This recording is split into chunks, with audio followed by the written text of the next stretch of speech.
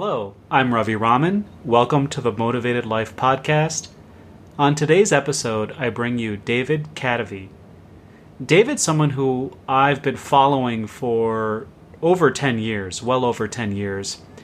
Back in the days when blogs were cool, I subscribed to his blog, kadavy.net, and used to read it regularly. I was fascinated by his various interests, his journey into self-publishing, which at the time was relatively new, his success in self-publishing, and also his thoughts on psychology, creativity, and lifestyle design. I was also fascinated by his decision to, several years ago, 4 or 5 years ago, work from Medellin, Colombia, and be in some ways a digital nomad, but actually just make his home a place that he enjoyed and find a way to make a living from there. David's a very transparent guy. If you read his blog, he shares his monthly income reports so you can understand how he makes a living and what that's like. And on this podcast, we explore a few things.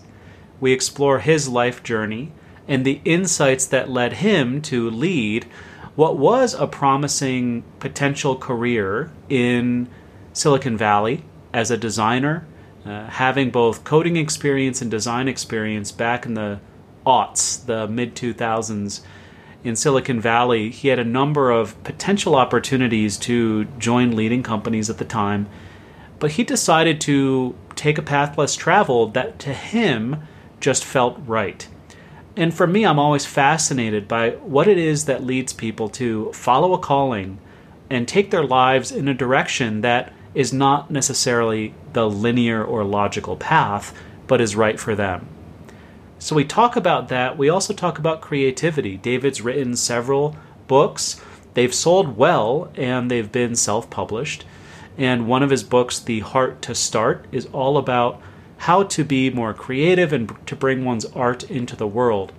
He also has a new book coming up called Mind Management, Not Time Management. It will be available, well, you could pre-order it now, as I have on Amazon, and it will be published just within a few weeks. So by the time many of you listen to this episode, you'll be able to get it, or at least pre-order it on Amazon. So we explore creativity, time management, and what it means for anyone to bring their creativity into the world. Whether you are an independent creator, or if you're a middle manager in a tech company just looking to be more innovative, we discuss how to make that happen and why it matters that you make that happen. So I hope you enjoy this episode. Of course, it would mean a lot to me if you would share this episode with people in your network that you think would be benefited by it. And it's always helpful to leave a review wherever you're listening to this episode. It's through your reviews that people are able to discover and find the various interviews and insights that I'm sharing. And with that, I bring you David Kadavy. David, thanks for joining me. Ravi, thank you for having me. It's an honor to be here. You know, it's not often I thank social media, but I'm going to thank social media. I'm going to thank Twitter right now because, you know, I've been following your work for a long time. You know, I'm losing track of time now, but sometime in the mid-2000s, I stumbled upon kadavy.net. The aughts. Yeah, the aughts. That's right. Wow. And am I saying your last name right? Kadavy? Kadavy, yeah. Kadavy, good. So I stumbled upon your blog and I started reading your blog, and then you had this book, Design for Hackers. I wasn't a designer, but I worked in tech, so I got that, and I thought, oh, this is pretty cool. And then kept following some of your passive income stuff, and then your move, which we'll get into. And so, but then I got back on Twitter recently, and I realized perhaps the most important use of Twitter, which is to actually make real connections. And I started following some of your tweets and some of what you're putting out. And I thought, wow, wouldn't it be great to bring David on and just explore some of the things that you're about that we'll get into, creativity and more. So thank you, Twitter, for helping us actually connect. Yes, thank you, Twitter. Twitter is really wonderful if you use it the right way. Yeah. You know, and your journey, maybe you can paint the arc for me, because my memory tells me you're someone who started working in the Midwest, in the heartland, in a cubicle, found your way somehow into Silicon Valley, and then took a leap and moved to South America, where you've been for a while. It's a pretty interesting journey. Why don't you start by just connecting the dots for us on how you got from point A to Z? Yeah, there's an interim in there even. So I did grow up in Nebraska, Omaha, and I never really felt like I fit in there. And it's kind of hard to describe what that was like, pre-internet. You can't even like go see an indie movie really.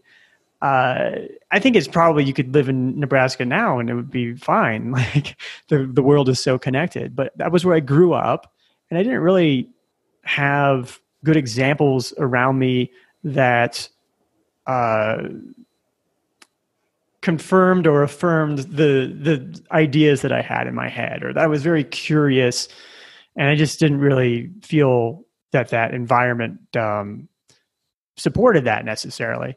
And so after college, I did end up going and working in a gray cubicle for a few years at an architecture firm. And during that time, I decided to start a blog. I was reading all these blogs. I was reading Seth Godin's blog. I was reading various web design blogs. And one day I finally said, yeah, I'm going to do this. And I opened up blogger.com and I started a blog. You can still see the first post. It's terrible. It's a run-on paragraph. It has a misspelling in it. And within roughly a year or so, that blog helped me land a job in Silicon Valley. And so I moved out to Silicon Valley, the Bay Area. I worked at startups for a couple of years. I spent a year working on my own startup. Then about 2008, I decided to leave the Valley. I came to realize that while I had learned a lot from the Valley about how to believe in my ideas, get that confidence that I didn't really get growing up in Nebraska and being somebody with strange interests, while I realized that it had helped me with that, I also realized, I was paying really high rent for basically access to venture capital and access to talent. And these were two things I realized I didn't need at all. So I moved to Chicago and I rented a 2-bedroom apartment for the price that I was paying for 1 bedroom in an apartment that I was sharing with a bunch of other people in San Francisco. And I really just felt like I had something to offer. I had some ideas in my head. I didn't know what they were, but I wanted to give myself the chance to cut out the noise and to explore what that was. And after about 3 years of that, I got an email from a publisher asking me if I'd like to write a book. And I had never... How does that happen? Is this just the blog? Is this, were you sort of hustling on the side to make connections and make it happen? Well, I had written some blog posts that were popular on the topic of design. Basically, what I was trying to do was get a talk at South by Southwest. I wanted to go do a talk at South by Southwest. So I engineered this long blog post with a lot of detail in it to try to get votes for my panel, and became number 1 on Hacker News, this news aggregator website.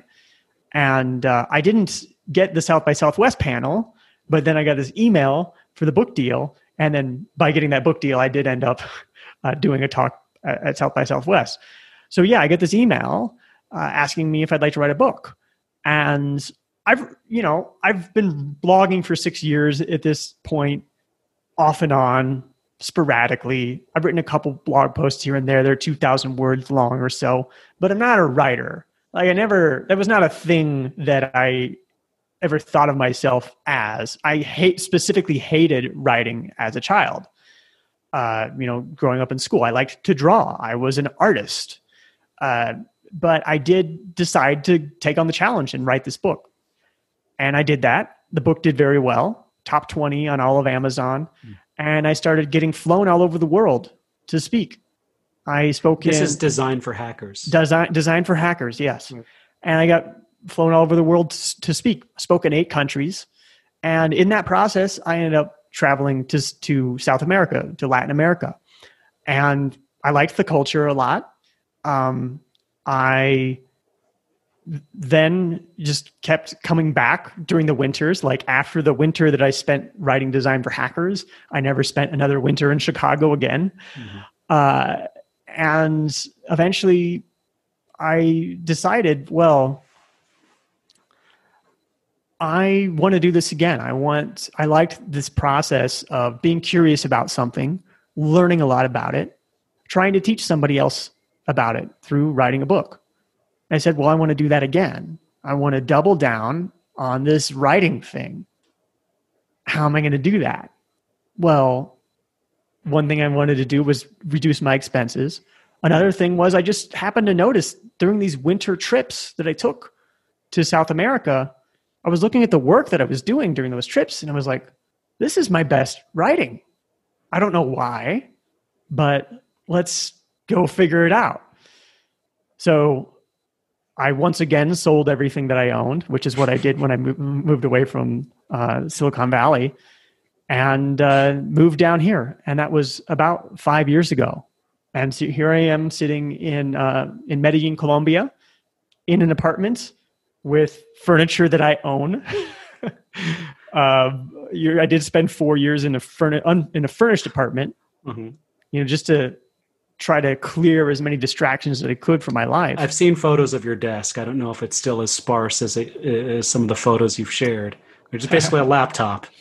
Yeah, it's well, like the most sparse desk you can imagine. It's a more complicated setup now, and I actually have several different setups that I kind of switch between based upon the type of writing or work or thinking that I want to do. And that's part of what I've been doing down here the last several years, is really experimenting with how to make creative work happen. Because one of the things I discovered writing that first book was that everything that I had learned about productivity up until that point, I had been a productivity enthusiast. I was into getting things done. I was into time management. I was always talking with my colleagues about, how I'm going to get... You created a time management app, right? That was, you created a app around time management and calendaring, right? I mean, so you were not just a productivity geek. I mean, you went a bit off the deep end. Well, what happened there was, after the smoke cleared from the process of writing that first book, 6 months, it was actually a really dark time in my life, like a winter in Chicago, locked in my apartment by myself with a tight deadline, finish this book, hit these deadlines, or, give back the money that they sent and, tell all your readers and friends and family that you failed, basically. But once I finally got through that process, I started to look back on it and realized that I had kind of developed these ways of making creative work happen. A lot of the time at the beginning, I was just banging my head against the wall 12 hours a day, trying to get this 15-minute window where suddenly all great writing would come. And so I wrote a blog post called Mind Management, Not Time Management, basically about manage your creative energy instead of managing your time. And there's a great behavioral scientist named Dan Ariely, author of Predictably Irrational, has done a lot of tremendous work in behavioral science. And he saw this blog post somehow. And he reached out to me and asked me if I wanted to help with the design of this productivity app that he was working on called Timeful. And I said, well, I'm not moving back to Silicon Valley, but I can work with you remotely. And we basically arranged for me to be an advisor, a design advisor, work with the design team, experiment with the app that they were building, and experiment with the intersection of that app and my mind management philosophy that I was working on. And so we worked on that. And then Google ended up buying that app, Timeful. And so some of those features from Timeful are now in Google Calendar.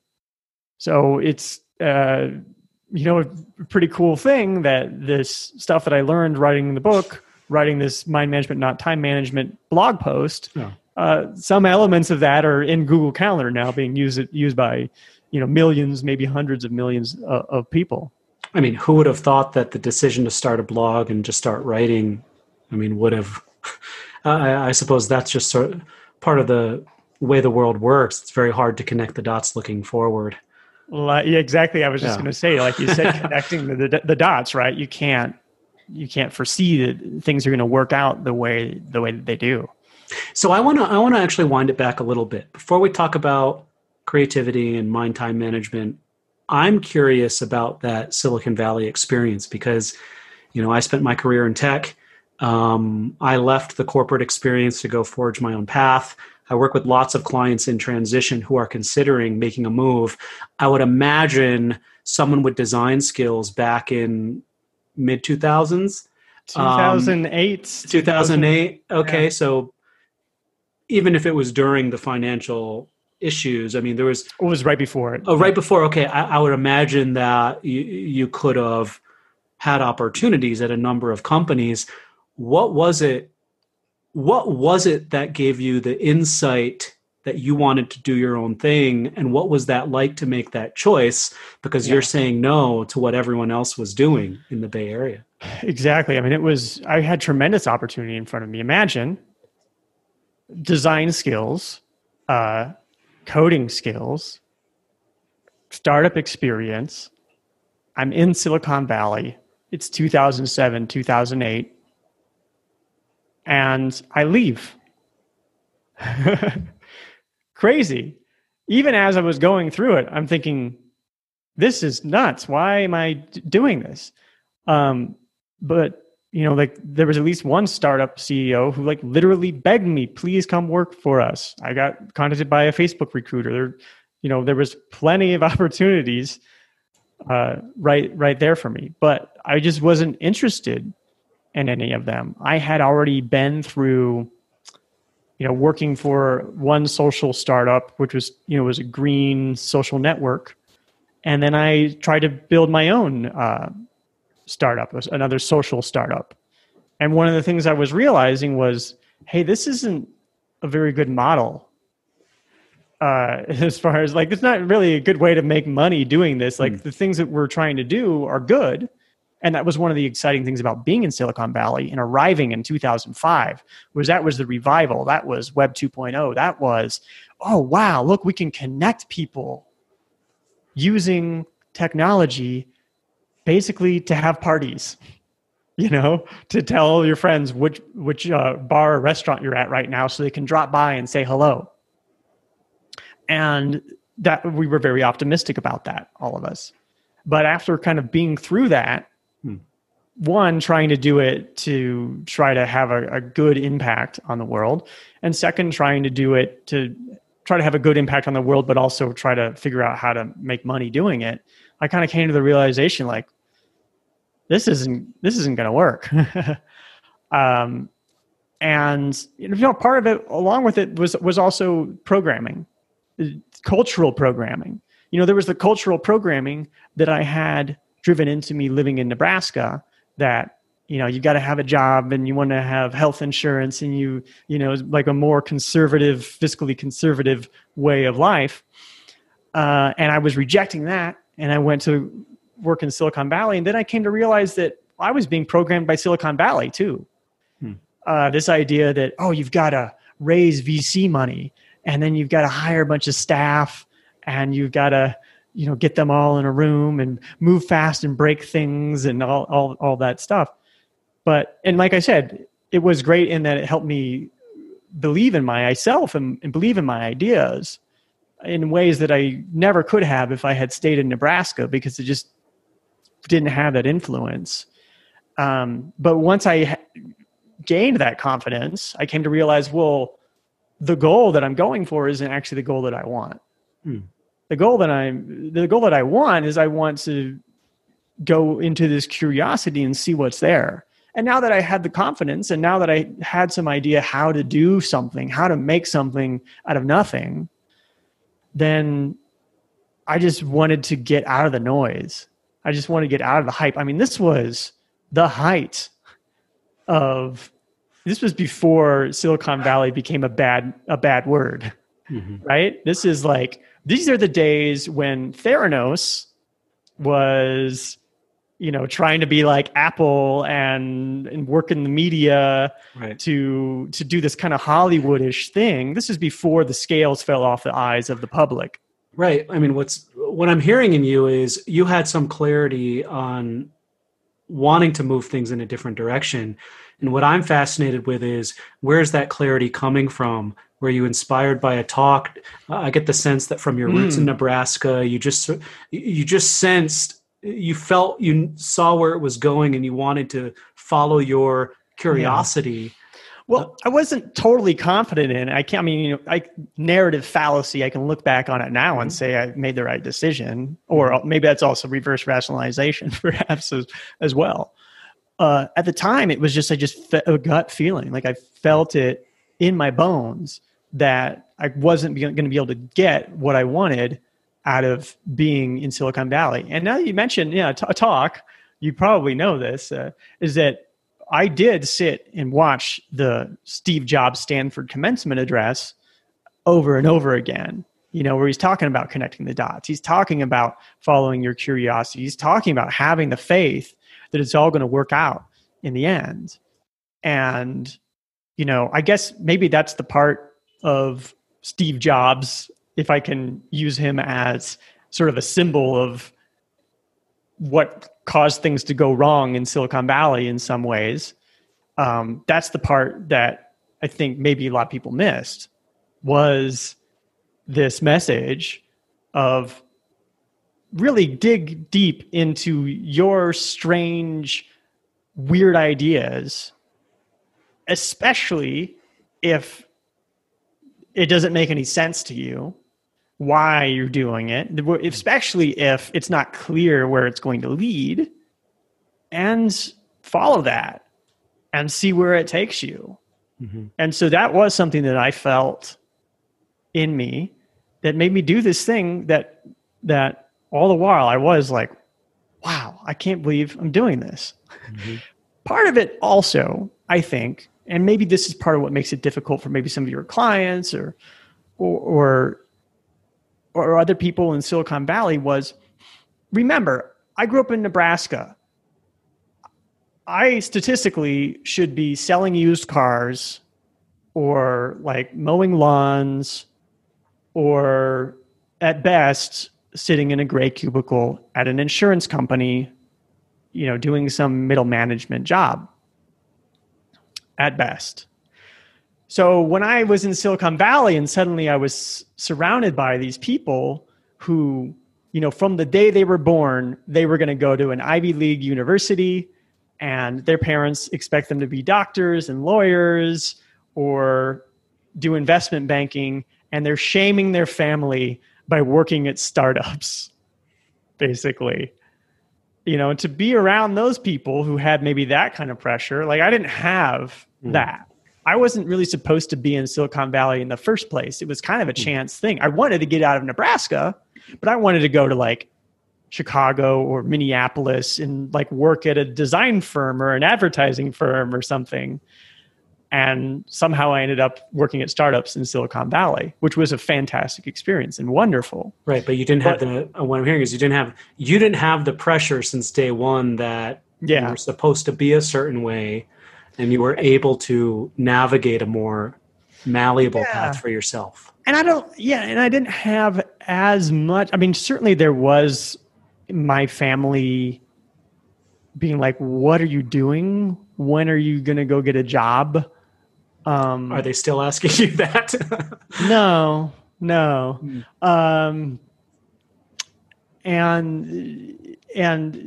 was that, but I realized at that point, I had recognized that the constructed reality of the collective consciousness in a place such as anywhere, but I could at least see the matrix in Nebraska, or like the parameters of that thinking, and see that people had constructed their own reality about what was true and what was right.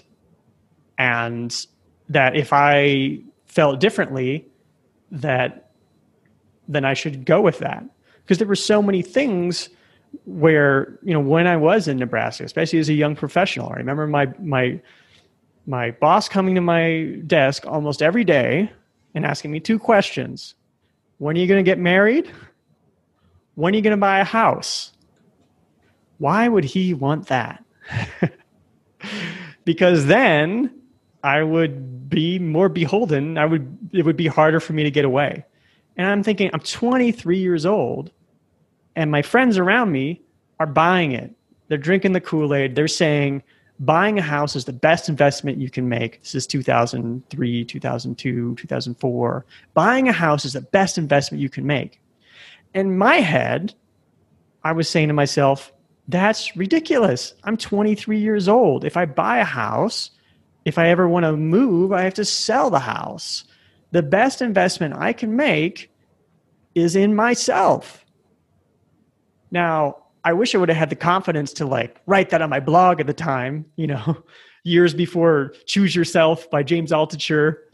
But once I did get out of that matrix and did go to a place like Silicon Valley where people valued my ideas, where if I had a weird idea, people would be like, oh yeah, well, you have to actually watch your mouth, ideas you come up with, because people will make you do it.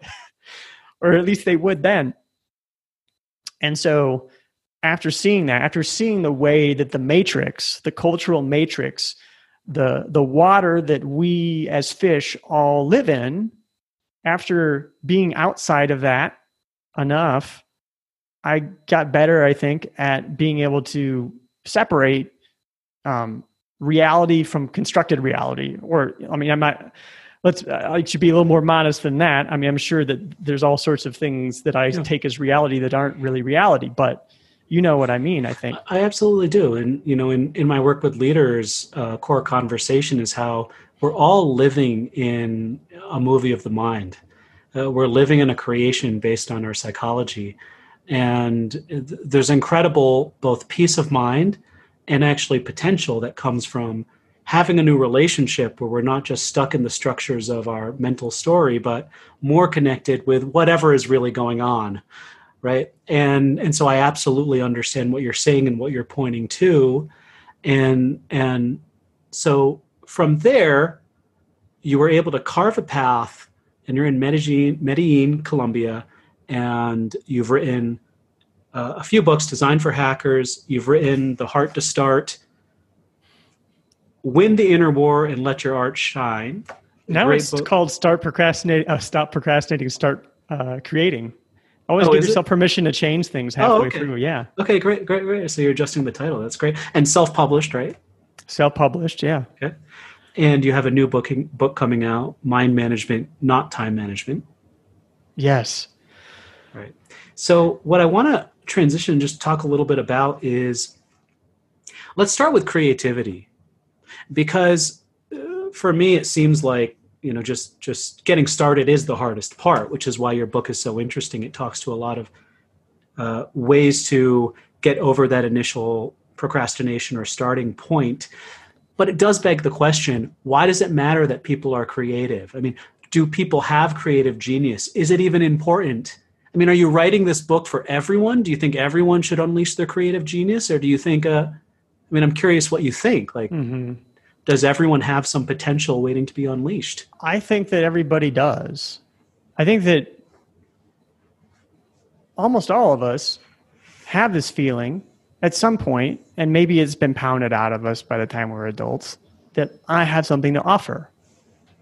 There's something that I could contribute to the world that would be an expression of my curiosities, of my interests, of my passions, and that would have some use to other people. So I think that we all have that.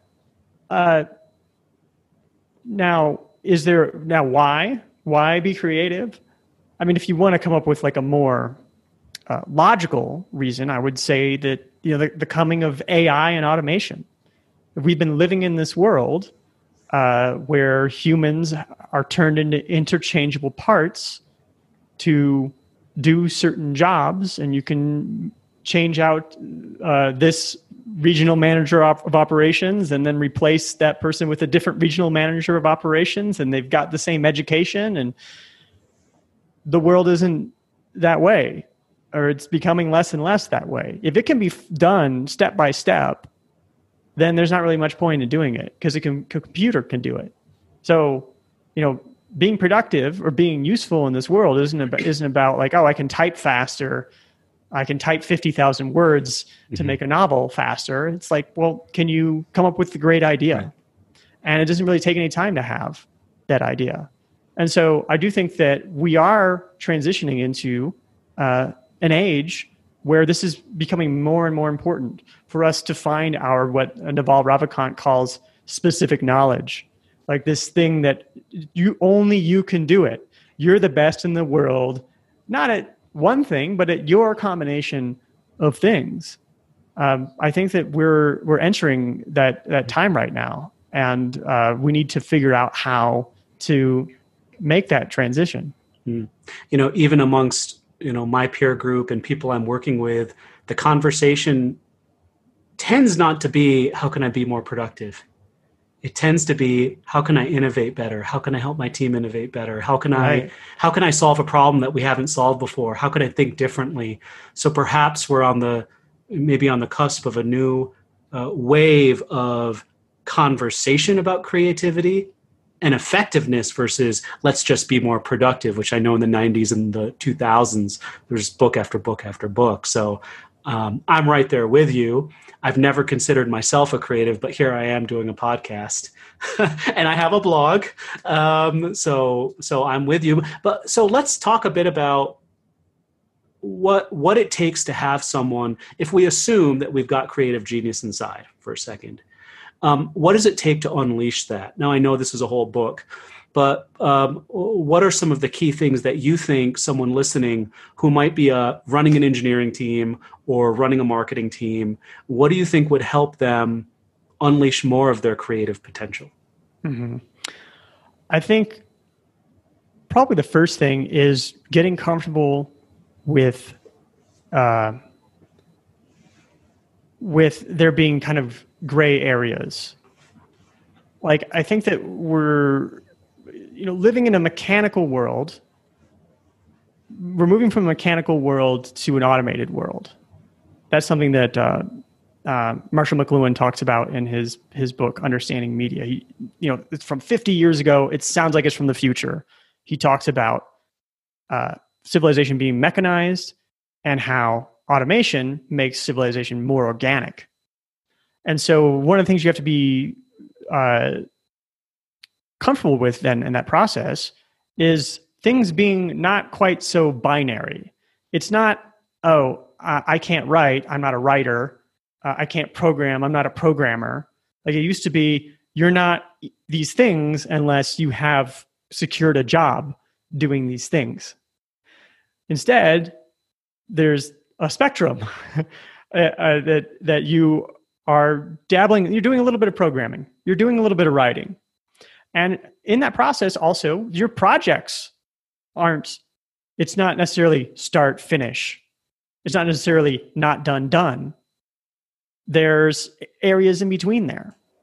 And so when you give yourself permission to have a place where you explore your ideas and where you manage your ideas, and when you give yourself permission to do little tiny projects before you get to the big vision that you have, then you start to actually make a little bit of progress. Now, where to find the ideas? How do you be innovative? Can I ask you, before we go there, sure. I'm curious for you. So you're a writer. Yeah. I mean, I have this vision of, you're toiling away at your little keyboard. Mm-hmm. I recall you have some special device that you use to keep your mind focused, but you're toiling away at your keyboard. But my guess is you have some interests that have inspired you and informed your work, I'm guessing. I mean, in the same way my yoga and meditation practice and my love of technology have come together to inform how I approach my work. Mm-hmm. Do you feel like what are the other interests in your world that are informing your vision for how you're writing your work? Is there anything, or is... that not? I mean, it's just limitless, really. I mean, everything is fascinating to me. So, I do Latin dance. I used to play golf a lot. Haven't been playing a lot lately. I used to love to lift weights and learn about fitness.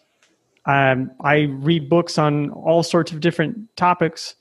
There's really no limit to it. I guess it's really just wanting to understand the world. And like you talk about meditation or yoga practice, I meditate regularly. I'm, trying to do an hour a day right now. And trying to separate my perception of reality from reality is a big thing. And so I think part of that process is learning about behavior and learning about psychology. Psychology, I guess, would be a thing that really interests me, and not so much, and it's kind of a selfish interest, because I want to make it as a creative. I want to find my specific knowledge, my thing that I can do, and share it with the world. And that's an ongoing process. I've obviously written some books, and each one is hopefully a little better than the previous one. And some future ones will hopefully be better as well. But it's an ongoing process to do that. And so, that's. You seem to have an innate curiosity. I mean, I'm hearing you've got an interest in psychology, an interest in perception, and a curiosity that's been with you. Yeah. Well, let me pick up. I lost my train of thought earlier. And so I am trying to share this thing that I believe that I have with the world, and hopefully some people will find it useful. But I realize that in that process, you're like in a fun house full, like a house of mirrors, right? There's all these distortions going on. When you're trying to discover who you are and to share that with the world, there's all sorts of mental distortions. Now we all experience different weird psychological quirks and biases, and it's hard to see those things in normal everyday life. But when the stakes are that high, when the stakes are so high that it's like, I'm trying to figure out who I am and bring this into the world and make my avocation my vocation, then the stakes are really high. Then it becomes, okay, I really want to know if I'm fooling myself.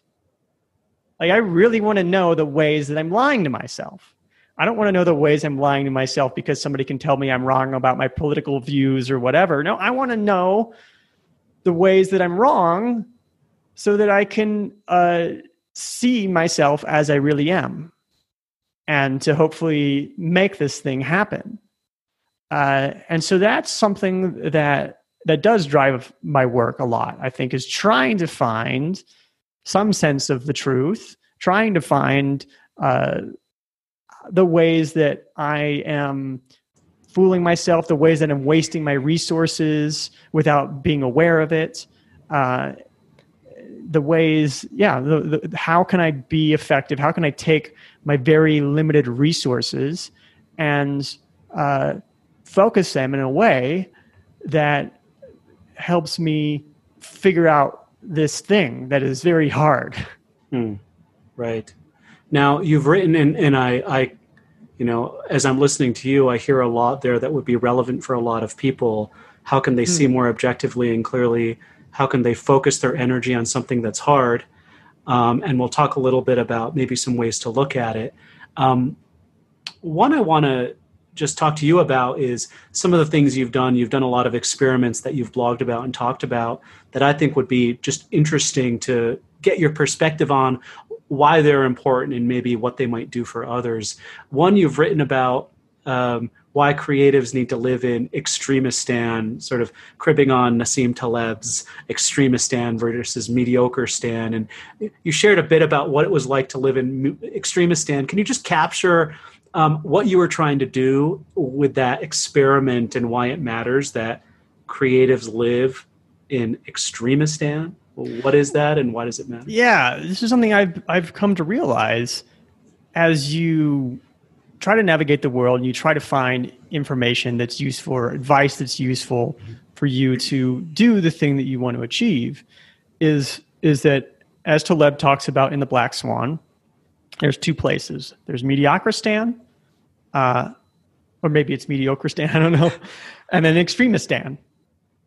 Now, Mediocristan is the world that we've constructed with our civilization, right? I mean, this is one thing that I'm keenly aware of. I'm an animal that has, evolved and live in this world, and I'm surrounded by things that were made up by people before me that make my life really great. There's like flush toilets and food that I can get, and I have health insurance.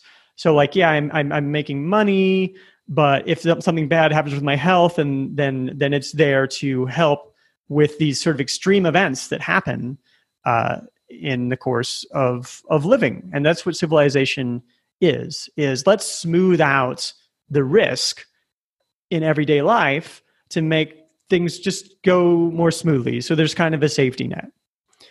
And in order to do that, there's got to be, there can be some volatility in the way things, like obviously we have natural disasters and weather changes and things happen in the political world. And hopefully we can withstand those shocks. And say, like, take a company like Starbucks. Go get a job at Starbucks serving coffee. They're going to pay you by the hour. How can they do that? That's actually kind of amazing that they can do that. They can say, here's a contract, go to work, and I'm going to pay you this much every hour. How can they do that? Because they have a bunch of data and they pretty much know, what does coffee cost? What does it cost to run this location? How many customers are we going to have across all these, I don't know, millions of locations? And if we pay people this amount per hour, we'll make a profit and we won't go out of business, and the whole thing won't just come crumbling down like a house of cards. That's actually pretty amazing. Now, if you're a creator, if you're trying to be innovative, and this is something that you see a lot with when people try to measure things in startup advice or business advice, it's like, well, what's your run rate? What is your monthly revenue? What is, this idea of something that goes on and on and on in a steady way? And yeah, maybe there's some ways to do that with creative work. But as Taleb talks about, the turkey, the black swan, you take a turkey and you ask it, do you think that humans are good? Well, humans come and bring me food every single day, so humans are great. And then Thanksgiving comes along, and all of a sudden humans aren't so good. So I'm vegetarian, so I'm still good for the turkey. Sort of event. Okay, yeah. But there's this event that comes along, and suddenly everything changes. Now, that can have negative consequences. It can have positive consequences as well, where, I can sit and look at the conversion rate on my website for how many people who come to my website sign up for my email list. And maybe if I work really hard, I can increase that by 10%. Or I can try to write a blog post that's based on a really new idea and maybe do some strategic things to kind of target it towards a certain group of people or whatever. And all of a sudden, I get this huge traffic spike, and then I get a book deal, and then I'm speaking at South by Southwest, and then I'm getting flown all around the world. Like, it's these explosions that happen. That's how success really happens in innovation and creative work. It's not is this happening a little bit more than it was happening yesterday. It's this explosive event. And that's Extremistan. That's the world of black swans, of these sort of one-time events that you can't foresee, and that we also have a tendency to reverse rationalize. So even when I tell you how I got like your blog post, it's a narrative fallacy. Like you can't actually engineer a black swan. And just as Taleb has said, this coronavirus pandemic is not a black swan. Like it was inevitability. It wasn't what the black swan is like, oh, we have insurance for the Twin Towers in case there's a fire. And what happens? Something completely different that nobody foresaw at all, and that it wasn't in the contract for insurance or whatever. These events that just kind of happen. Well, now how do you make that happen then? If it is unpredictable, if we tend to reverse rationalize these things and explain them away with the narrative fallacy in reverse, well, then what can you do to make Extremistan stuff happen? And I'll stop talking at the moment right now and let you chime in if you want. Well, it sounds like you're speaking to an element of what people colloquially would say take risks, but it's different than that. It's that in some ways, mediocre stand is sort of risky because then you're mediocre. It's like the average. If you want to have an opportunity for something to happen, then these things that might seem like fringe is actually a way to be quote unquote extreme, but actually open yourself up to chance. Yeah. So playing with risk, playing with chance, and understanding that creativity comes from that playing in that world, which is different than say the Starbucks job or something like that. I'm glad you mentioned risk. And I do want to say also, like, mediocristan, it sounds derogatory, but it'd be nice to live in a society where people could be mediocre and get by, I think. This isn't what we're talking about. Well, I like waking up and knowing I have a roof over my head and that my water's going to run. I mean, I have mediocre aspects of my life and I'm happy with. Things that government is supposed to do for us to help you have safety nets and all that stuff. Like, that's all good. That's not what we're talking about. We're talking about becoming great, right? We're not talking about whether it's fair or not to have to become great. We're talking about becoming great. Like, this is what we want. And risk. Risk has risk and is risky are two different things. So if something is risky, crossing the street is risky. It's amazing how many cars come within feet or inches of us in our lifetime at speeds that could kill us without it happening. It's risky. The potential downside of crossing the street is enormous. It's everything. You could lose everything crossing the street. Has risk is different. How much? Yes. Is it risky, or does it have risk to start a blog? Yes, you risk and likely will have nothing to show for it. Actually, I can't say likely will. Most people should start a blog probably, but you do risk investing a lot of time and energy and getting nothing out of it. You've risked something. Is it risky? Not really. There's not a lot of horrible things that can happen because you started a blog or that are, have much likelihood that they're going to happen. And so the way that Taleb talks about it again, and he doesn't talk about it necessarily in the context of creative work, this is the way that I think about it, is the barbell strategy.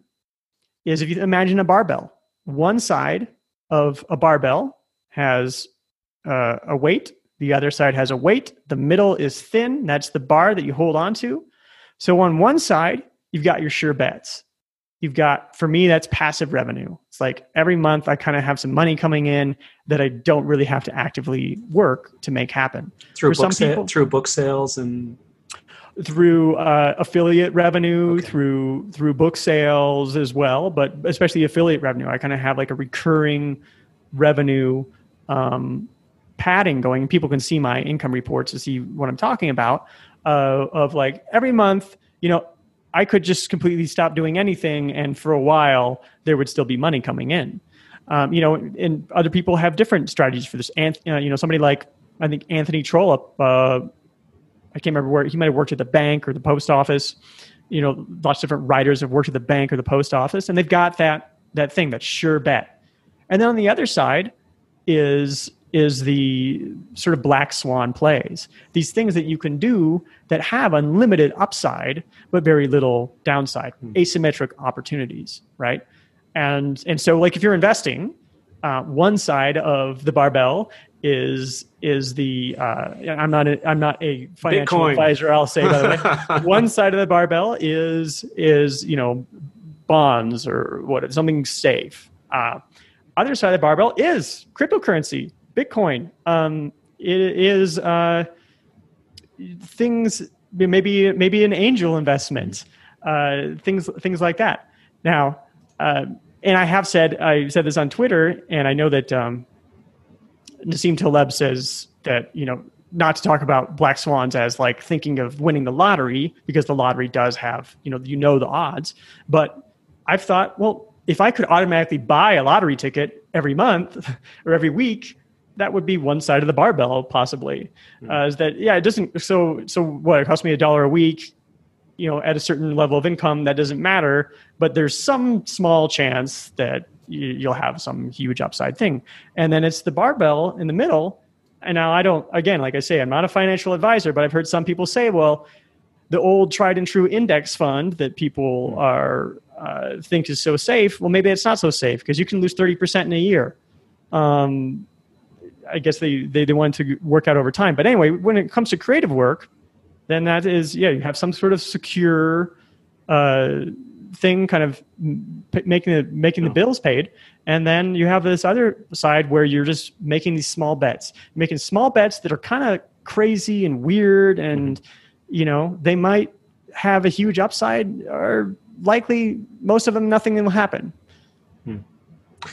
Just in our last few minutes, I want to bring in the fact that you've had a podcast, Love Your Work, for several years now. You've had several hundred episodes.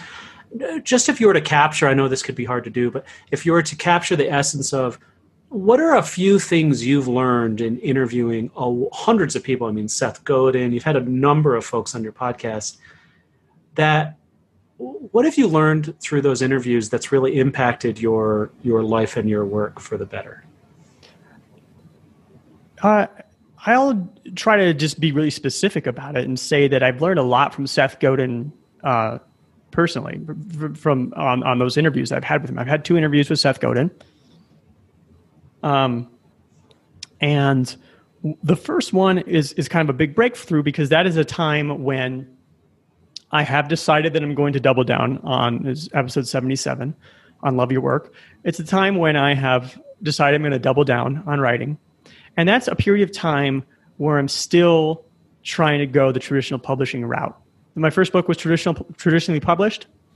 I was changing genres. I was struggling to work the traditional publishing route on a new book in a different genre and a different topic. And I kind of did jump through some of the hoops in trying to make that happen. I didn't go through the 40 rejections or whatever that some people go through. I got impatient much quicker than that. And I was talking to Seth on the podcast and kind of waffling about that. And he's saying, what's the holdup? You can't cede this authority to somebody else because they're not going to do a good job. If you want to be a good author or writer, then you're going to have to do the marketing for your book anyway. So why give away 85% of your income and rights to a publishing house when you're going to have to do the marketing anyway? So what you should be doing is publishing and learning as you go and getting better and better and better at it. And I can definitely track that back to that conversation. I mean, this is not narrative fallacy. I don't think. That was what flipped the switch in me. It wasn't too many weeks later that I finally did publish The Heart to Start. I guess it was a few months after that I finally did publish The Heart to Start, self-published. And then actually, once I started doing that, I then published some short reads. I basically went 6 years between publishing my first book and my second book. But once I published my second book, I published 3 books within 6 months. I mean, a couple of them were short reads, but that really just opened the floodgates. And I started really learning about publishing. Started really learning about books. And I started really learning that a lot of the ideas that we have about books, about what a book is and what a book should be like and what a book launch should be like, and who should be an author and who shouldn't, and what does a bestseller mean and what does a bestseller not, I started to realize that a lot of these ideas that we have are actually quite old, and they're left over from sort of economic mechanics that don't exist anymore in the world of books. And so now I don't even attempt to traditionally publish at this point anymore. So I've got this next book coming out, Mind Management, Not Time Management. And it's the biggest project I've ever had. And I'm very excited to get it out there. And it's coming out in a month. And I'm not going crazy because I don't have a publisher breathing down my neck and trying to get me to kill myself with my launch or anything like that. I guess I didn't mention that my second conversation with Seth was after the Heart to Start had come out. Seth had endorsed the book on his blog, which was wonderful. And that was when he was reminding me that, you need to, that nobody can predict what's going to be a bestseller when it comes to books. If publishers knew what was going to be a bestseller, they would only publish the bestsellers. They wouldn't publish thousands of books to only have a few of them be winners. And so that it's always a surprise. It's idiosyncratic. And so you should do the weird thing that feels right for you. That was episode 177. And I think that really helped me, that really helped me dig in to this Mind Management, Not Time Management book. And I suppose that gives us a leg up against the AI machines. If things are less formulaic, if they are more black swan oriented, we've got a shot. David, Exactly. I feel like we can have 2 or 3 more podcasts. Perhaps in a future month, we'll have you back on to explore mind management, time management in more detail. Everybody check out The Heart to Start, which is now called, what's the new title? Well, it's called The Heart to Start, Stop Procrastinating, Start Creating. I changed the subtitle. Gotcha. Because you can't, it's not a binary world. You can publish a book and you can later on decide, I should have changed that part. And you change it. Gotcha. New book coming out shortly, Mind Management, Not Time Management. They can follow you on Kadavy.net and Twitter. Twitter @Kadavy. I'm on Instagram as well @Kadavy, but Twitter is my true love. Wonderful. Well, thanks again, David. Take care. Thank you.